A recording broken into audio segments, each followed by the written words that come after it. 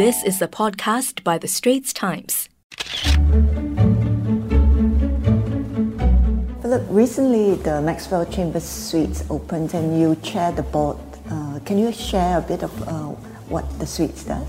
Maxwell Chambers itself is a hearing facility for arbitrations and mediations. So many companies and businesses that do business around Asia see Singapore as a neutral venue, which is relatively close by, certainly compared to, say, London or New York, and therefore a great place to come, even if they are not themselves doing business within Singapore, when it comes to determining who's right or wrong in a dispute. And how would you rate the Singapore-trained lawyer?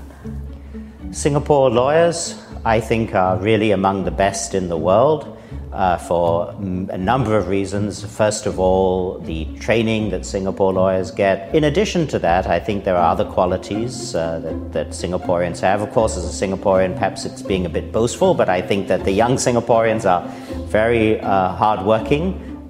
They have a clear sense of how they want to improve, how they want to better themselves.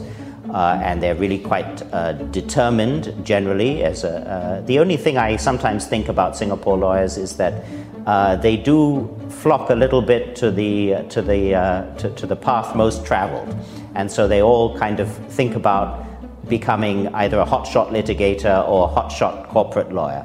And sometimes it's good to think about some of the more unusual opportunities that are out there, because if you can grasp and succeed in an unusual opportunity, you may actually put yourself into a very valuable position. Well, your father was in opposition politics and so is your brother. Was politics ever an option for you? I think that I realized by my late 20s that politics was not the path for me, and that I found and continue to find fulfillment very much in the practice of law.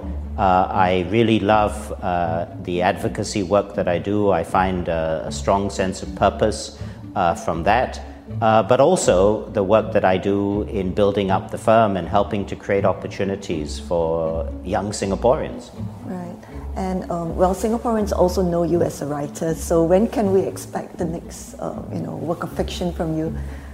Oh, I do really love writing. I mean, writing it does give a great sense of fulfillment. Unfortunately, in terms of how much time I have, I can only manage a few short stories from time to time. And I think a big novel is going to have to wait until I've achieved some of my other goals in law. Okay, thanks very much for having lunch.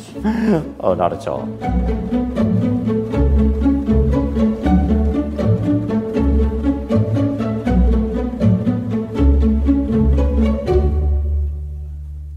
That was an SPH podcast by The Straits Times.